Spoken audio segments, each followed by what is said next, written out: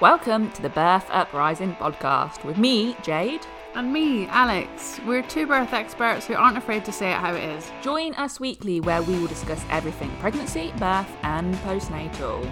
We'll be joined by special guests with all sorts of expertise. So be ready to get informed, get knowledgeable and realise how fucking amazing you truly are.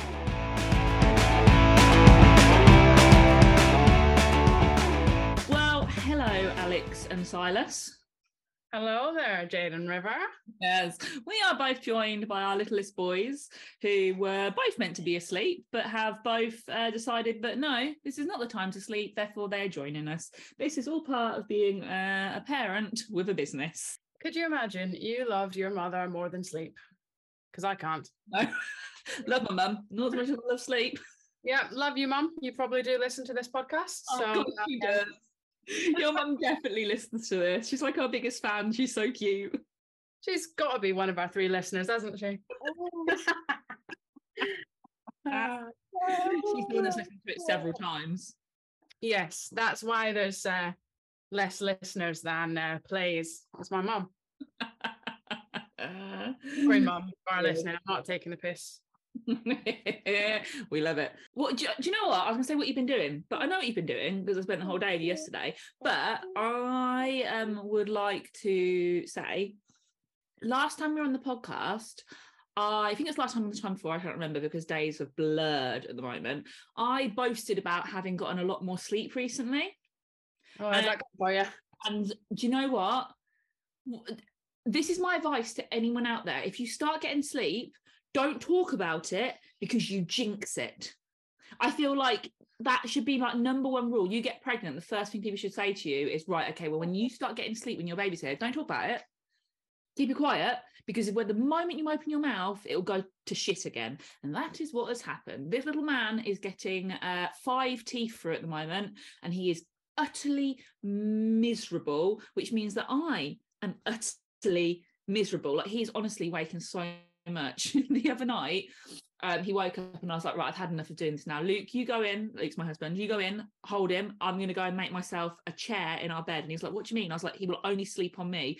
So I made myself this extravagant throne to sleep in, and I'd got like cushion under my arms so that I could keep my arms up so they weren't flopping to the side. And like it was fucking ridiculous. And he slept on me the entire night with his plastic Iggle Piggle and Upsy Daisy in his hands. Fantastic. Honestly, like the things we do. I am definitely trying not to jinx it with this little fella. I won't even say how he sleeps, because I think you're totally right. With my first, she slept through the night, like probably 11 p.m. till 7 a.m. From about 6 weeks old, and then about 3.5 months, she started waking fucking frequently, like all night, and then she didn't sleep through the night until she was almost 3, and I was dead. She literally would sleep about 8 hours in a 24-hour period, and the rest of the time she was just running around with a big smile on her face, getting into all sorts of mischief. So yeah, keep it to your fucking self if your child sleeps well. It won't last. It won't. It won't. And it just, honestly, you mess yourself up. I was getting like 11 till 5 at night. He was sleeping through, and I was like, this is amazing. I'm a different person. I had so much energy. I had so much will to and want to do things. And then we're back to River's signature sleep, which is waking up every half an hour. You can shut up. Stop it. You could be napping right now and you've decided against it. So don't go whinging like you're tired. Yeah, this is your fault that you're awake. Nobody's made you wake up. What was River's experience of this group this morning then? Right, so I don't like enforced fun. So I don't like baby groups. I always feel like the weirdo. Like, I always feel that as a parent, like the fact that my kids are at school now means I have to interact with other normal human beings, and I hate small talk. I'm really bad at it. So I was like, right, I'm going to go to a group. It's going to be great. So I booked him on to do messy play. And I thought that would be lovely because he loves getting messy. That would be great. And because he is miserable at the moment from the teething, I thought it would maybe distract him. No, it just everything. He picked it up, he looked at it, he cried, just everything. And I think I was there about 20 minutes and I was just like, what's the point? You're miserable, I'm miserable, I'm not doing it. So just came home and thought that is the best for everyone. Like, I'm not putting myself through it. I'm really crap with baby groups, like really crap with them. I don't know how to interact like a normal human being. No, I do find like it's better to go to something with your baby than it is to go to something alone, because you can use them as a buffer. But I will have like that kind of, I will tend to only talk to my baby. So it's like, what was the fucking point? Like, why have I come to this when I could have done this in my living room? Yeah. And not had to have the stress of getting out the house and packing stuff and getting there and all that and being around other people. So I didn't really do that with Ezekiel, and I haven't done it with Silas. I'm not like against going to something, but I feel like it's better when you go with somebody that, you know, it's kind of like a time out of the house where you've done something together, even if you don't talk to anyone else. Yeah, I don't mind. I take him swimming on a Monday, which I actually really like doing that with him. But I think that's because there's no like chit chat time.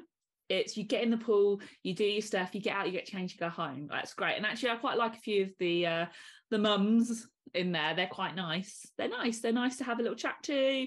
You know, we get unchanged in front of each other. I say we know each other quite intimately at this point when you go swimming with people. So maybe that's it. Maybe the whole way of making parent friends, if you just have to get naked in front of each other, and that takes away any of the awkwardness, weirdly. Yeah, take away the awkwardness, and also have like a task or an activity to do that you're focusing on, rather than, oh my God, this is so awkward, this is so awkward. There you go. That's our TBU's advice to parenting groups. Obviously, if you're a social butterfly, you'll have no fucking problem, but that ain't us. No, and probably if you follow us, you're probably a bit of a weirdo as well. So I love those people though that can go in and just like talk and be like, hey, how are you? And they're really, I like finding those people to talk to because it means I don't have to talk. Yeah. Talk at me, they'll ask me a question, I'll answer that question in as little detail as I can, and then they'll just talk about something to do with them. And I'm like, I like this conversation because I'm having to do minimal stuff in it. And all I really know how to talk about is birth. Yeah. See? And then like gentle parenting and swearing. And most people don't want to talk about them things. So I'm happy to listen to other people's stories as long as they don't expect too much of me in return. Yeah, if you just get to like pose as someone who's sociable. Yeah, little fakery. I love that. That's fine. Like, not a problem. I did get asked this morning though, and this made me go, oh, I don't know if I can come back here. Oh, what do your tattoos mean? Oh no, I hate that. I mean, nothing. I can make something up if it appeases you. Like, not a problem. Some of them mean something, but only very like tiny mean something. Like, what does that mean? I mean, it's a moon on my finger. It doesn't mean fucking anything, love. Yeah, I like the pictures. That's it. Yeah, they look nice. Yeah. It's like asking somebody, what does your t-shirt mean? Yeah. Just like the picture on the front of it, actually. Yeah, just look great. You know, what did it mean? I don't know. I once fingered somebody whose last name was Moon. Like, it didn't mean anything. Like, honestly, get over it. I know. People are whatever.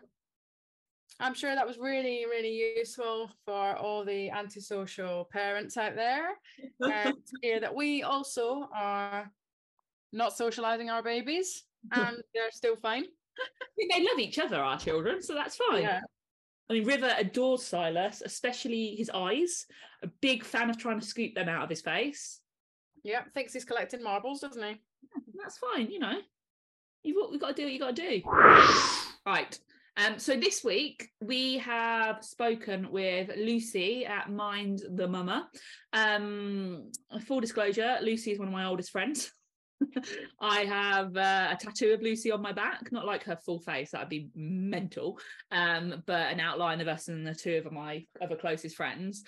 And Lucy is she's brilliant. She does a lot of postnatal work. She's a sling consultant. She's a starting solids facilitator, and postnatal doulaing is something she does as well. She's currently doing a sleep course as well, which is excellent. And we got Lucy on because we wanted to talk to her about her VBAC journey, didn't we? Yeah, so we obviously briefly spoke about kind of her postnatal work and the sleep and all the stuff that we normally nerd out on. But the main focus was her first birth, sort of how everything up until that point led to the birth experience that she had, how she felt about it, and then obviously how she wanted to do things differently next time round. So it was really great. I'm sure it was very therapeutic for Lucy to come and tell her birth story, and very interesting for us to hear that perspective. And I bet if you've had a similar first birth and you are aiming to have a VBAC second time round, listening to Lucy's journey will really help you out. Absolutely. It's worth saying that Lucy's first birth was not a positive one. So her first birth is not her trying to paint this in a positive light. She's very, very honest about what happened, and what she kind of reflects on is what she'd have done differently, the things that she was told that weren't necessarily true. We have split this into 2 parts because it was long, and we wanted to give Lucy the time to talk about it properly. And so this is part 1 of her birth stories. This is her first birth with lovely Bertie. So give it a listen, and then, yeah, enjoy. Well, we are here this week with the lovely Lucy from Mind the Mama. Lucy is our resident slings, weaning and postnatal, really, person within TBU. So, hey, how are you? I'm good, thanks. How are you? Not too bad. What's been going on? Well, not too much. Not been sleeping much, but that's just pretty standard over here. Yeah. Which one of your children is it that's keeping you up? Oh, it's Otis, my youngest one. He just wants the boob constantly at the moment. So yeah, that's fun. They are excellent boobs, so there you go. Well, I mean, I have been told, so usually like some creepy old men, but sure, I'll take it. Yeah, this is the thing. When you start to get older, you got to take it from where you can take it from, haven't you? Like, absolutely. Compliment. Exactly. Yeah. 100%, absolutely. And so you are here this week to chat with us about your births. Lucy had a VBAC, her second birth, and kind of talk through why you decided to go for that and how you achieved that. But before we do that, let's talk a little bit about what you're doing work-wise at the moment, because you're not just slings, weaning, you're actually doing some other exciting stuff, aren't you? Yeah, so I am, as you can tell, I am super exhausted, and I understand that loads of other parents are super exhausted, so I just want to help out as much as I can. So I am a sleep coach now, which I am very excited about. Just trying to get people some sleep. That's pretty much it. Like, as you both know, it can't function. Some people have such terrible, and like with Bertie, my first, as you know, he just was up most of the night, and it's just exhausting, isn't it? Like, you just can't function. And you know, if you've got to go back to work, or even if you do just have to look after the kids during the day, or kid, you know, it's just too much, isn't it? Yeah. So I just get in some gentle modifications, or even if there's something a bit more serious going on, like just talking through clients with that. It's exciting. It's necessary as well, because we live in a world of a lot of sleep training and crying it out, and that's something that I really don't like personally, and there's a lot of it out there, and there's a lot of places pushing it because it's a multi-million pound industry, and actually a lot of children, if they are not sleeping through the night, there's probably a reason behind that. So rather than being like, let cry yourself sleep, actually why, and that's something that I and Alex as well has become really nerdy on because of basically River. and his lack of sleep, and like connecting it to tongue tie and oral dysfunction and all of this stuff. So it's really exciting that there's going to be somebody out there doing that. And especially in Northamptonshire, which is where we are all based, I don't really think there's anybody doing that sort of stuff in Northampton, not that I know of.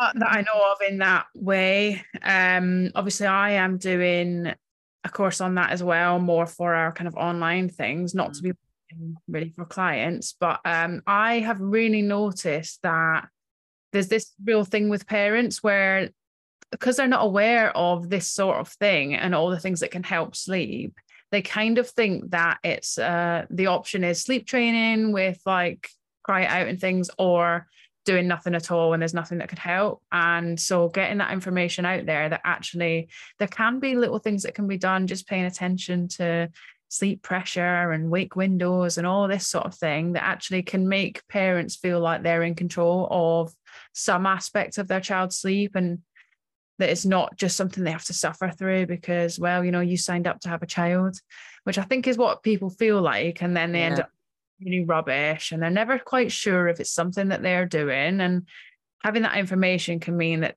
even if they're not making massive changes to sleep, they can be mindful of what's going on kind of day to day with their child's routine and stuff.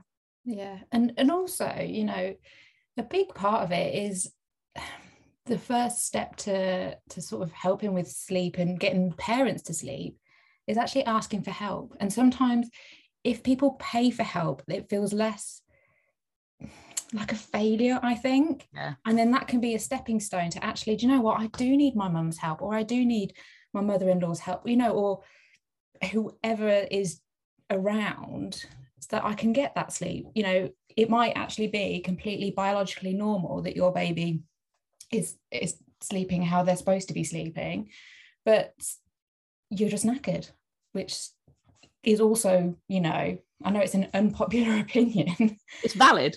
But it sometimes is just the case, and it's just a phase, and it's gonna but it's just how you're going to cope with that. And, you know, just being able to be pointed in the right direction can really help you and really help your mental health. I mean, and also physical health as well. Like it's a twofold, isn't it? It is, you're right. And I think, I don't know about you, but I always think getting the information out there before your baby is actually born is really important. Like, obviously, when I had Rudy, my first, I was the first out of my group of very small friends. Let's not pretend like I'm very popular.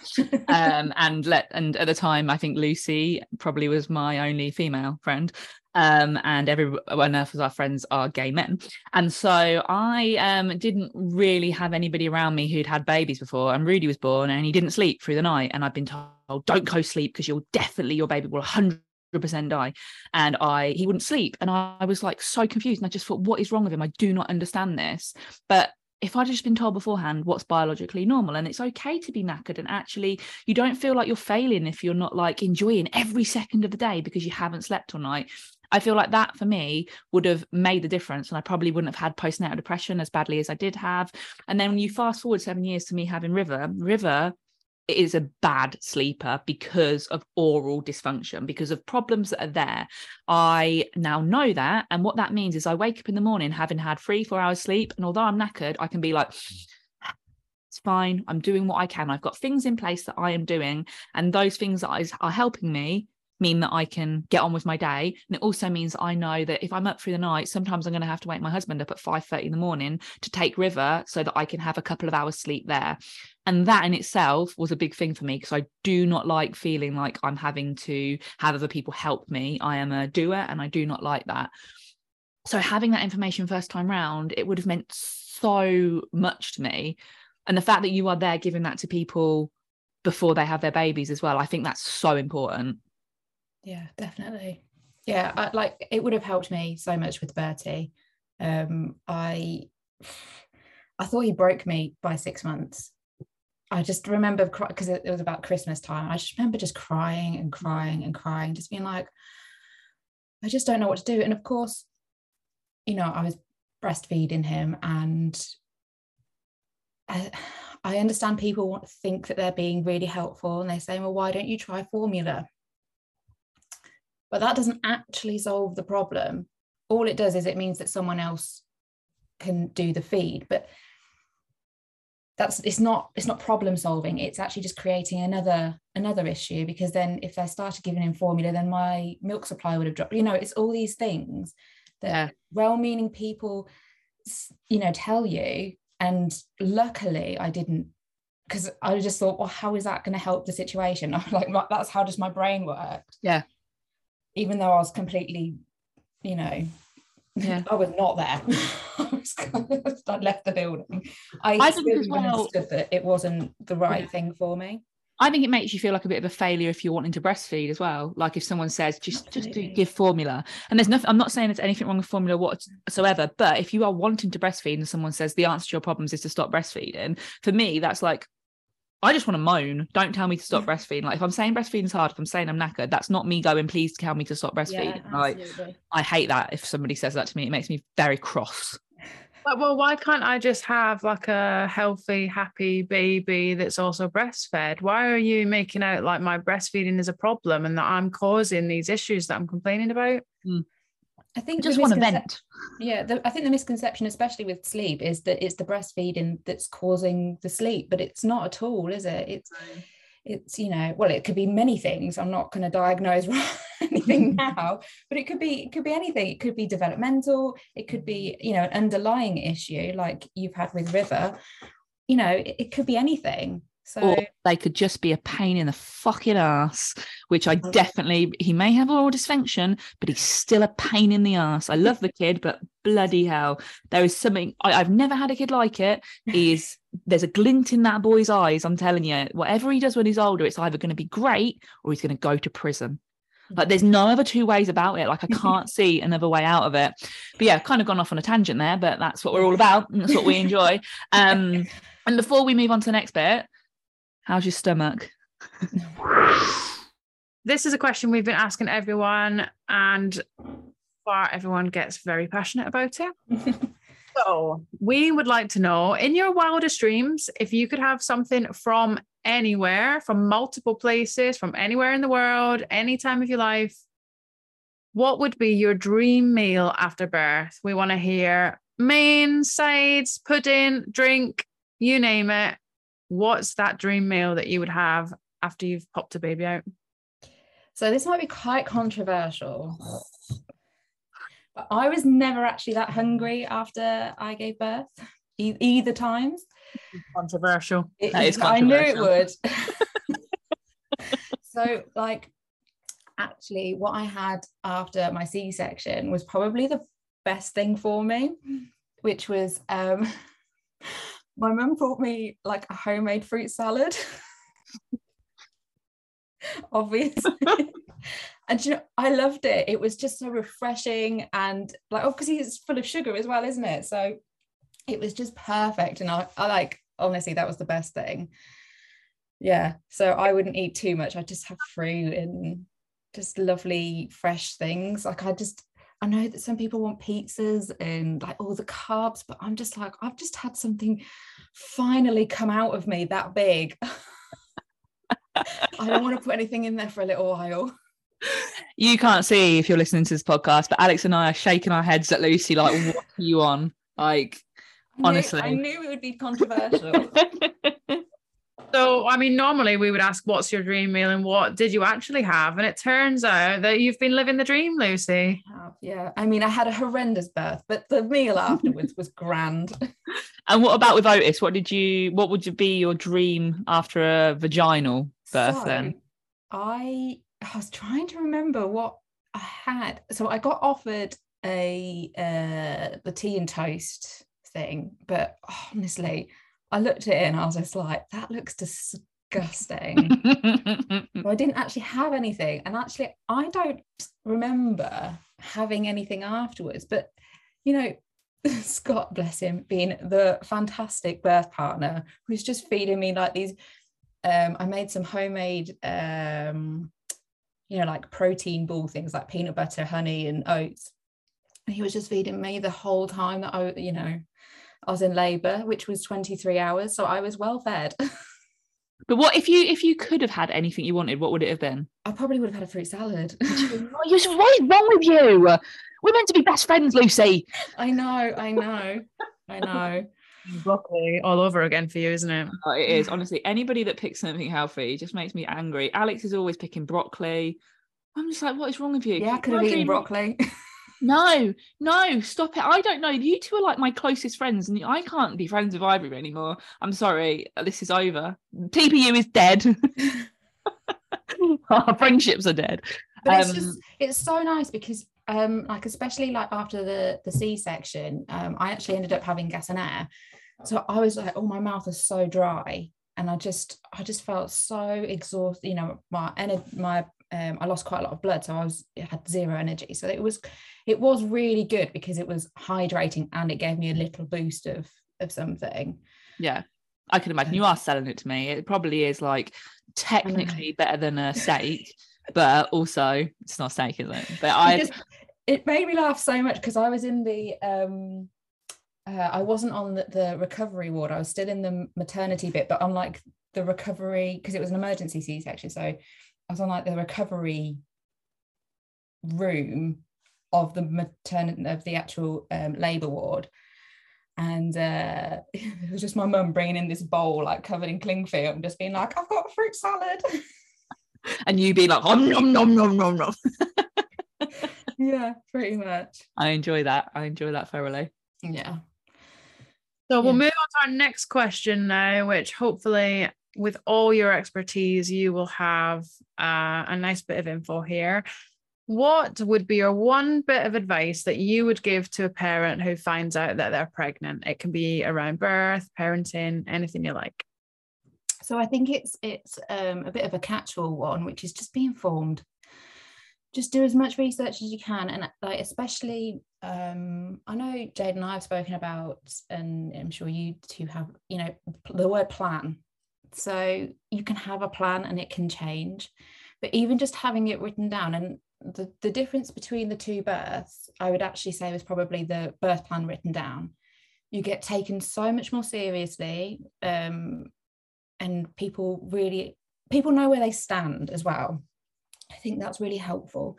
So even if you're talking birth, you know, everyone knows their job, everyone knows what you expect. Even if it doesn't happen, they sort of know where your head's at a bit, so that they can be just like, oh, okay, well, I know you didn't want this, but this is the option, and these are the benefits and, you know, risks and everything. Whereas I think if you don't write it down, then people don't know where they stand, and you're not in a position to actually this is what I want in my birth plan, because you're labouring. Yeah, you're busy. Yeah, and even like postnatally, again, you can change your mind once you've actually had your baby or babies. But just people knowing what they want to do. You know, you might not want people to come over. So if you say to people, actually, I don't know if I'm going to want people around for the first 2 weeks or however long, but if I change my mind, I'll let you know. People know where they stand. They're not going to get annoyed. You're not going to get annoyed. You know, you can change your mind about things. And again, with like breastfeeding or formula feeding, make sure you're informed and you can make a decision then. You know, if you're having issues breastfeeding, because you've already looked into it, you sort of know where to go, where, you know, because not everyone knows about breastfeeding. So people that you're going to get the information from might not have the correct information. I think it's so common for people to, whether with birth or with feeding their baby, say things like, oh, I'm just going to see what happens. Yeah. And so often breastfeeding, you know, people will be like, oh, I like the idea of breastfeeding, but I'll just see what happens. And that comes from like a lifetime of hearing people say that they weren't able to breastfeed and things like that, which often is through lack of information or support around them. And so your baby comes out, breastfeeding it's, you know, people always say it's natural, not like breathing, but like walking. You do need to actually do some learning, and, you know, there are you do fall down and get back up. So if it happens and it's not as easy as you thought, and you turn to your auntie or your mum and ask for information, it might not be all the information. It might not be accurate information. If you are needing to seek support from somewhere, and you don't already have like a place to go or like a list of websites written down or something, then it can really just feel like too much when you're in the thick of it to be sourcing this information. So any of that in advance is really going to give someone like a leg up to be able to get that support quickly. Yeah, absolutely. So yeah, I think informed is probably just like a catch-all for everything, you know. Just I can't remember who I was talking to about this the other day, but you know, even like sort of 50 to like 100 years ago, you wouldn't have needed to do all that research, because we would have been surrounded by people, or you know, birthers that you would have seen a bit more of actual people giving birth and what it would be like and what potentially stages you'd go through. Like, you wouldn't necessarily be like, oh, well, that's transition and that's, you know, but you'd have a vague idea of what was going to happen. And again, the postnatal period, everyone would come together and a village. Yeah, exactly. And we just don't seem to have that anymore. No, we don't. It's very sad. And yeah, you'd have had like wise women that would have been like, you know, the older women that would have given birth and seen birth and been at many births, and like they'd have been like your midwives, for example. But that's what we are. That's what we are. We're the wise women. We're the wise women. Always referring to myself as a wise woman. Right. That, yeah, I mean, I love that, be informed. Like, that is one of like my best bits of advice to people as well, is research everything, know your shit, essentially. And it's the same thing, but in a much more polite way, which is basically what you are. You are a polite person compared to me. Don't bury your head in the fucking sand. Yeah. Right. So let's talk about your births then. That's what we're here to do. Before we do that, very quickly, show Alex your tattoo. I don't know if you can see it. It's cute. It's cute, isn't it? Now tell Alex what your mother said. She just looked at me and went, "That's Jade, isn't it?"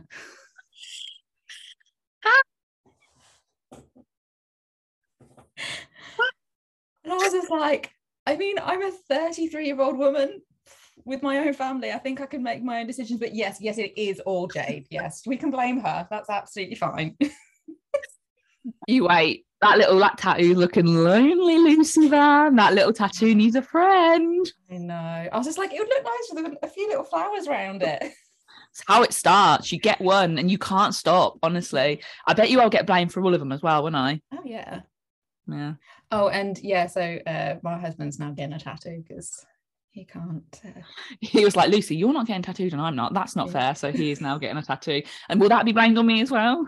Yeah. Okay, cool. That's fine. Anyway, I just thought you'd enjoy that story, Alex. Scott's first one as well. Yeah. Right. Yeah. They went to lunch once with Jade and Luke, and that's it. Now they're both getting tattoos. What's next? Actually, to be fair, I think it's Luke's fault, not yours. So okay, well, that's fine. We can blame Luke for that one then. Anyway, I thought you'd enjoy that, Alex. But let's talk birth.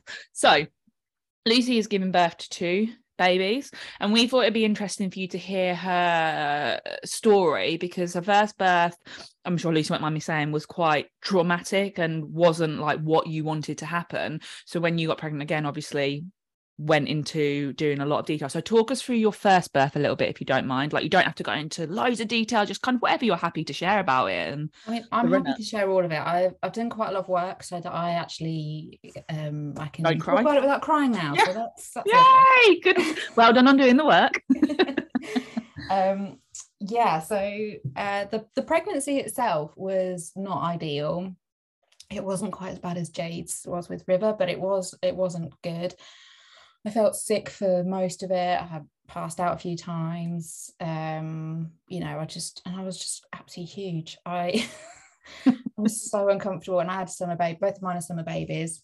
Yeah, so I wasn't feeling great about it. I was obviously excited that I was having a baby. So I think really where I can sort of pinpoint where it started to go a little bit awry was I had a midwife appointment, and they did a measurement, and I'd got smaller. However, I was getting close to my due date, so chances are baby had dropped. But they wanted to put me in for a growth scan. So I went for a growth scan, and they went straight to the consultant to say that I was going to have this massive baby. And yeah, so because it was my first time, so I went straight up to talk to the consultant just to see what they were going to say. He basically laughed at me for wanting a home birth and told me I'm going to have a C-section. So completely undercut all my confidence. What a twat. I should interrupt you there and say, what an absolute twat. That makes me so cross. Carry on. I had done a bit of hypnobirthing, but obviously it's your first time, isn't it? So if someone says something, you are still nervous. It doesn't matter if you put on a bit of work, or obviously I didn't do as much work as I should have done, and I wasn't informed as much as I should have been. So then obviously that's sort of already in the back of my head, and I remember just crying and crying, being really upset. Obviously I went to,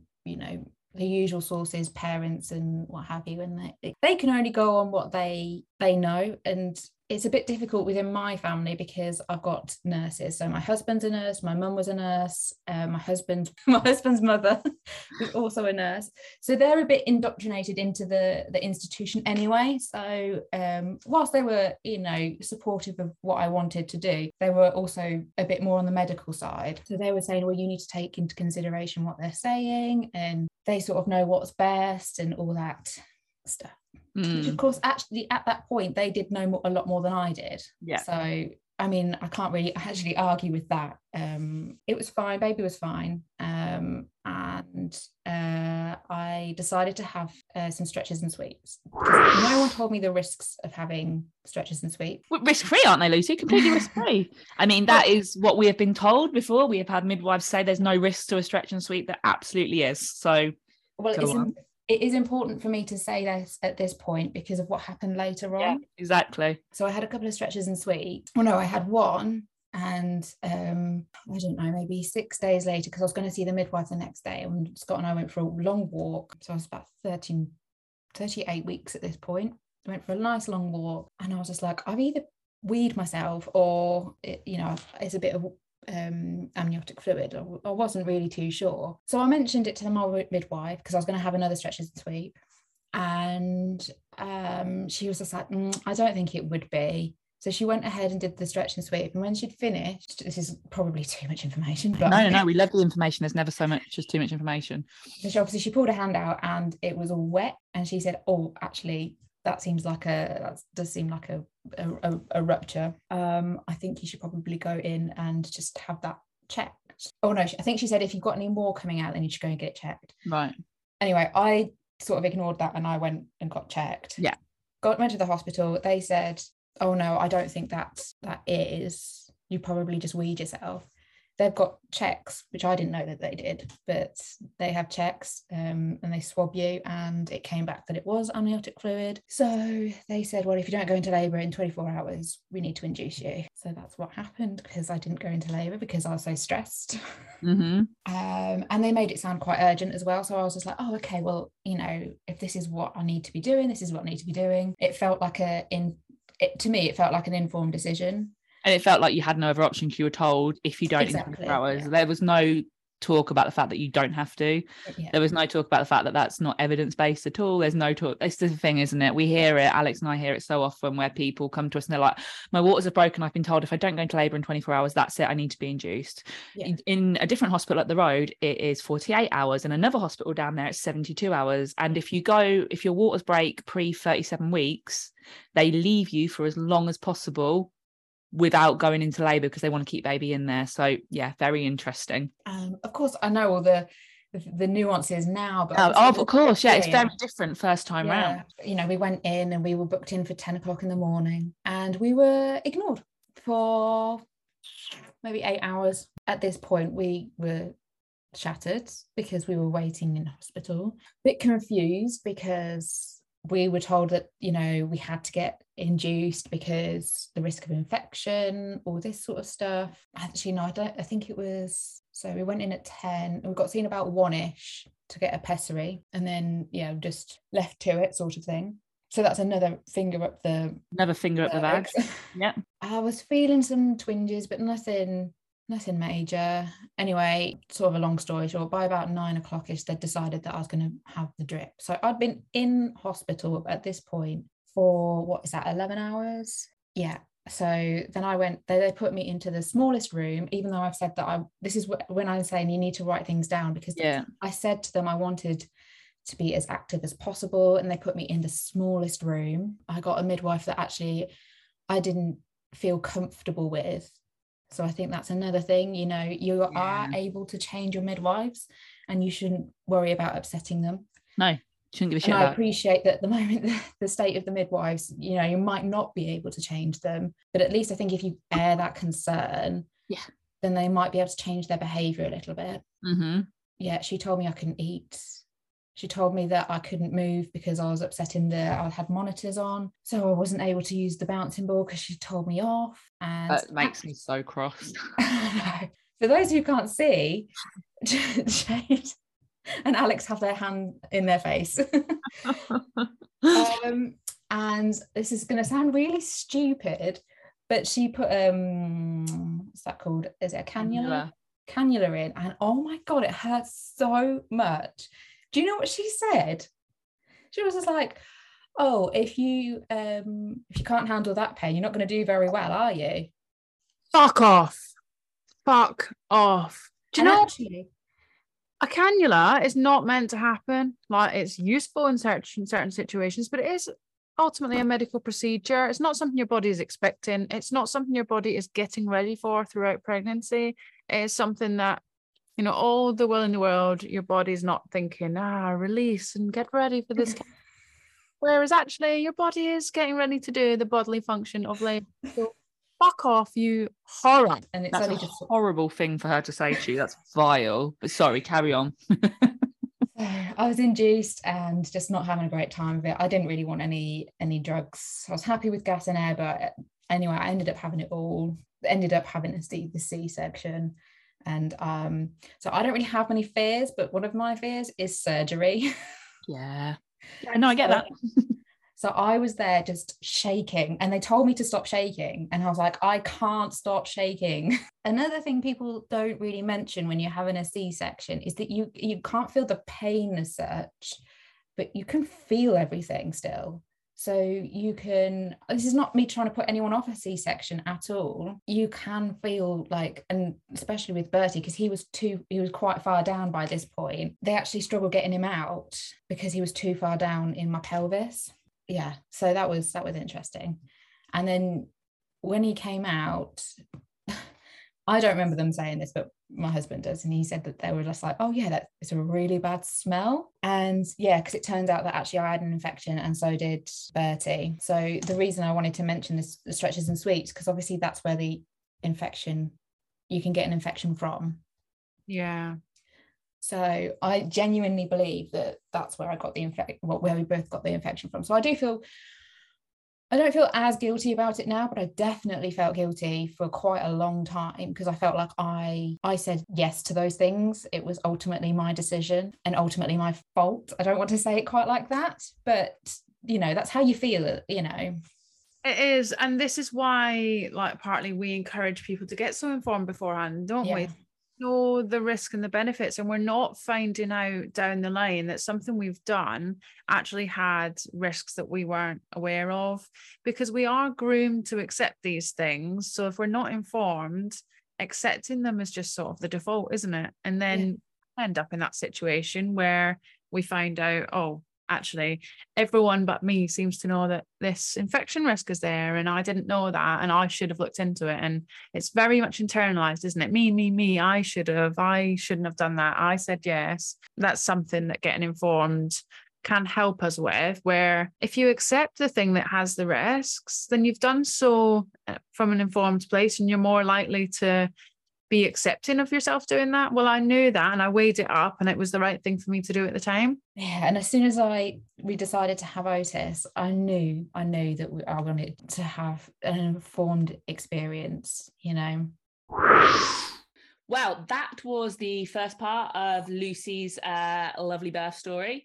So if you want to hear the second part, which is her VBACing, then tune in next week for part 2. That's us for today. We hope you loved this episode. We'll be back next week with more birthy goodness. In the meantime, come and join us on the gram at The Birth Uprising, where we'll be prattling around and talking all things birthing. If you want more from us, then check out our digital pack at www.thebirthuprising.com.